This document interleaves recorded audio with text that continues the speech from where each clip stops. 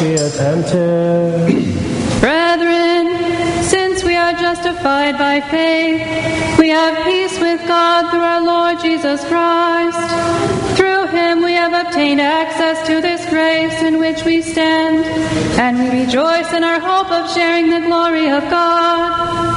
More than that, we rejoice in our sufferings, knowing that suffering produces endurance, and endurance produces character, and character produces hope, and hope does not disappoint us, because God's love has been poured into our hearts through the Holy Spirit which has been given to us. While we were still weak at the time Christ died for the ungodly. Why, one will hardly die for a righteous man, though perhaps for a good man one will dare even to die. But God shows his love for us, in that while we were yet sinners, Christ died for us. Since therefore we are now justified by his blood, much more shall we be saved by him from the wrath of God. While we were enemies, we were reconciled to God by the death of his Son. Much more now that we are reconciled, shall we be saved by his life. Not only so, but we also rejoice in God through our Lord Jesus Christ, through whom we have now received our reconciliation. Peace be to you, the reader.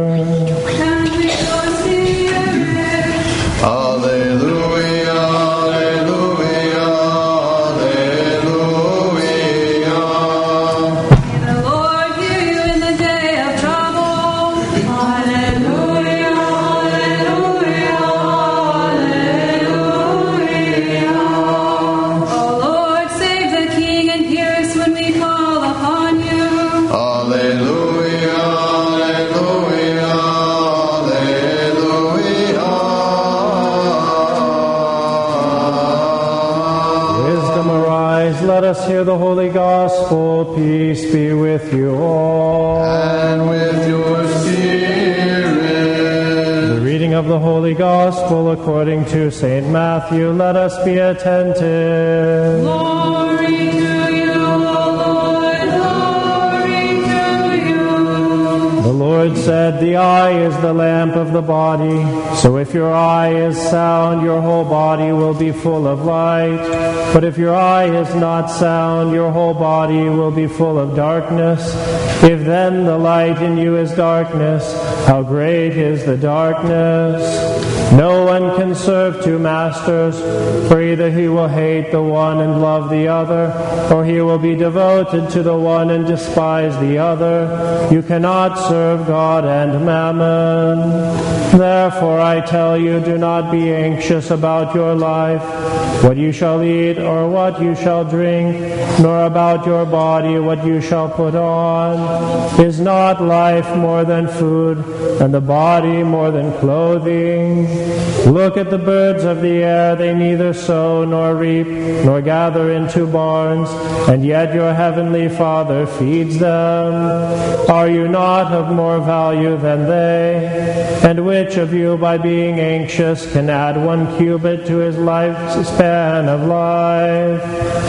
And why are you anxious about clothing?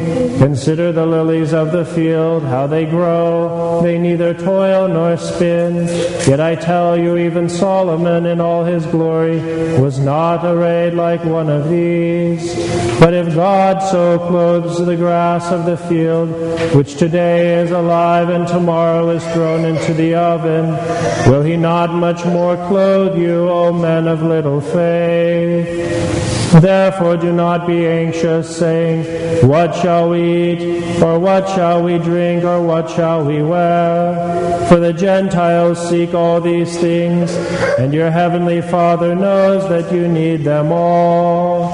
But seek first his kingdom and his righteousness, and all these things shall be yours as well.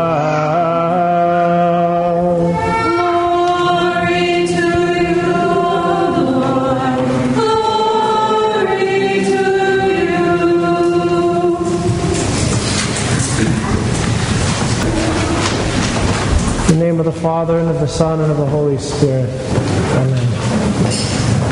Well, this gospel today is very well known. My grandparents had it in cursive in a nice little frame on the wall about the lilies of the field and the birds of the air. We all know it so well, but I think it's worth rereading a portion of it. Our Lord says, "Therefore I tell you, do not be anxious about your life."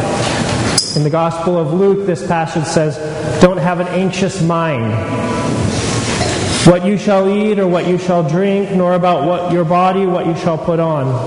Is not life more than food, and the body more than clothing? Look at the birds of the air. They neither sow nor reap, nor gather into barns, and yet your heavenly Father feeds them.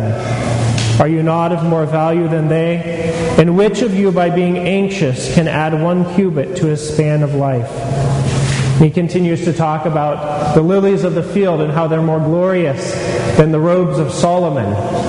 And how these lilies, of course, have just a brief life, and then they're thrown into the fire, or they die. "Therefore do not be anxious, saying, 'What shall we eat, or what shall we drink, or what shall we wear?' For the Gentiles seek these things. But your heavenly Father knows that you need them all." Your heavenly Father knows that you need them all. In this we learn 2 important things. First is that God knows what we need. That's what we just heard at the very end of that passage that I read. God knows that we need them all. He knows everything that we need. And this is something that we can pretty easily accept. God knows all things. So of course, God knows the things that I need personally in my life, or my family members, or those around me. God knows all these things. The second thing that we see is that God is the one providing. When he talked about the birds of the air, he said, "Your heavenly Father feeds them." And when he talked about the flowers, he said, "So God clothes the grass of the field."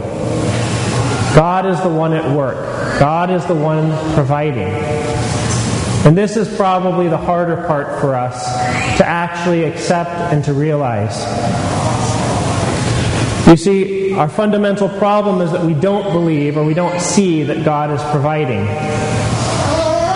Many of you, I'm sure, have learned about a theology called deism. This is something that our founding fathers were partial to. It's this idea that God creates, and then he sort of steps back and watches everything happen. And this God is a God who made everything nice, but then he's just kind of letting things go. And how the world goes is how the world goes. And this is something that is a very common belief, at least in the Western world, and in much of Christianity, and yes, even in our own churches. We have this idea that God is somehow aloof. He stands afar off. He made everything. He made it that it's all like a good working clock, and so now he can stand back and just sort of watch it tick along and see what happens. This is not the God that we know. And this gospel is very clear about that. God feeds the birds. Yes, every single bird God feeds. Every flower God creates. This is what the gospel is saying today. Do we really believe this? Because if we did believe this, then what does that... Thank you, whoever said that. That's right. Good answer. But if we really did believe that, then what would that mean for our own lives?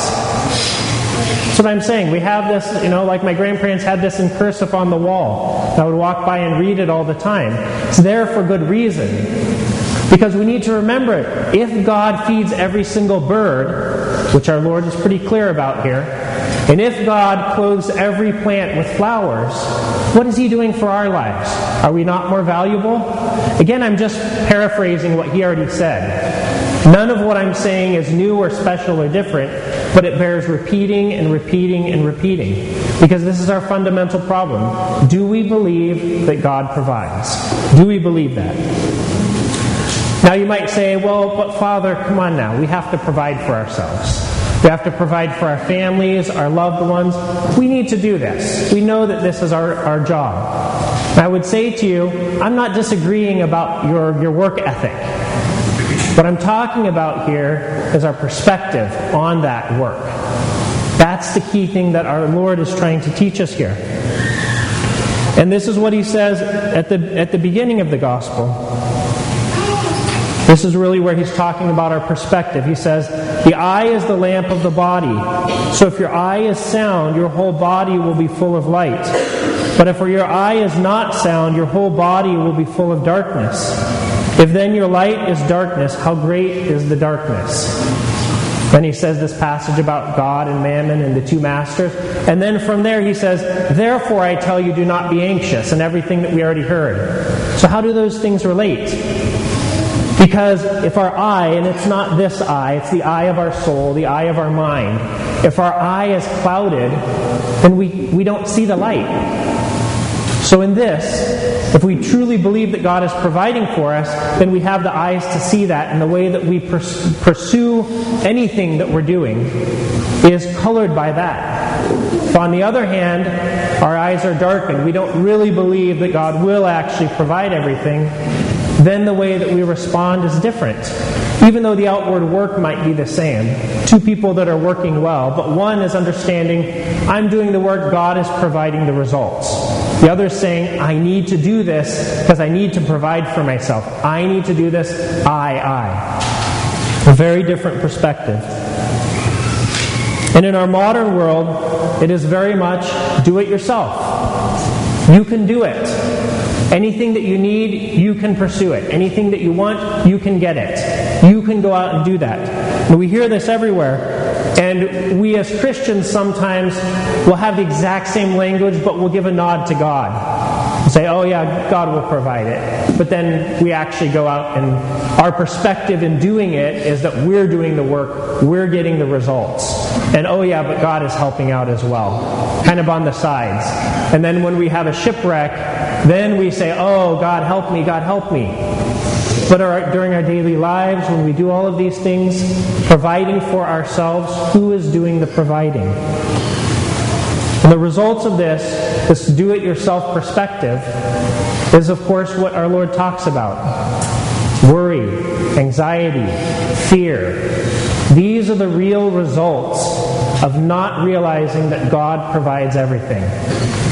These are the results. So is it really a choice? Do I want fear and anxiety and worry? Does anyone want that? I don't think anyone does. But I think virtually everyone in this room has a very clear idea of what it feels like to be worried, to be anxious, to be even fearful. We've all experienced these things. So this is not new to us. And that's what our Lord's message is here. He says, do not be anxious. Who does he sound like?